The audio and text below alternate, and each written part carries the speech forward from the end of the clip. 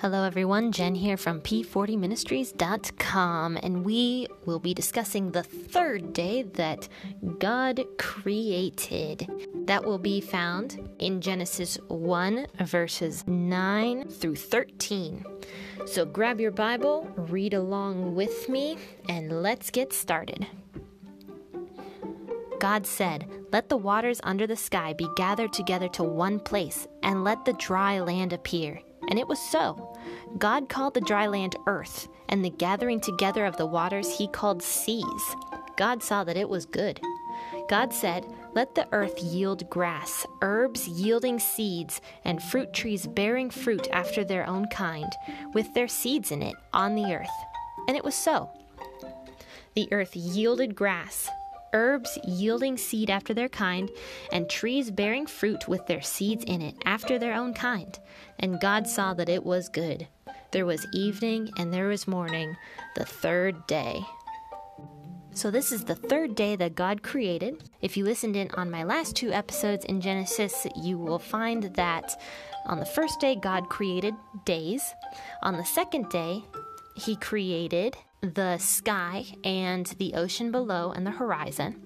And then today, God is creating land itself. So at this point, the earth is still pretty formless. It was still covered with water, and God created land on the third day.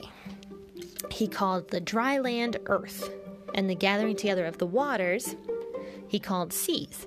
And there's actually a verse, I think it's in Psalms, talking about God creating boundaries for the seas. So that's basically what God is doing on the third day, is he is creating a boundary for the sea so that it's not just enveloping the entire earth all the time.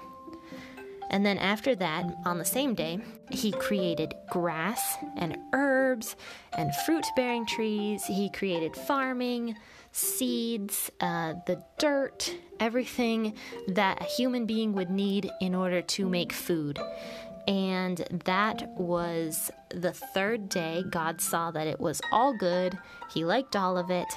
There was evening and there was morning, and that ended the third day. Now, I don't know about you, but I am a gardener. I enjoy doing a little bit of gardening.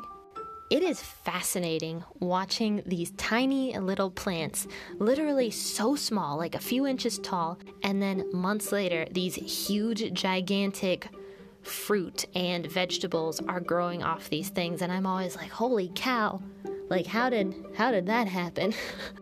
How did this tiny little plant produce this 8-inch long zucchini? It's just crazy to me.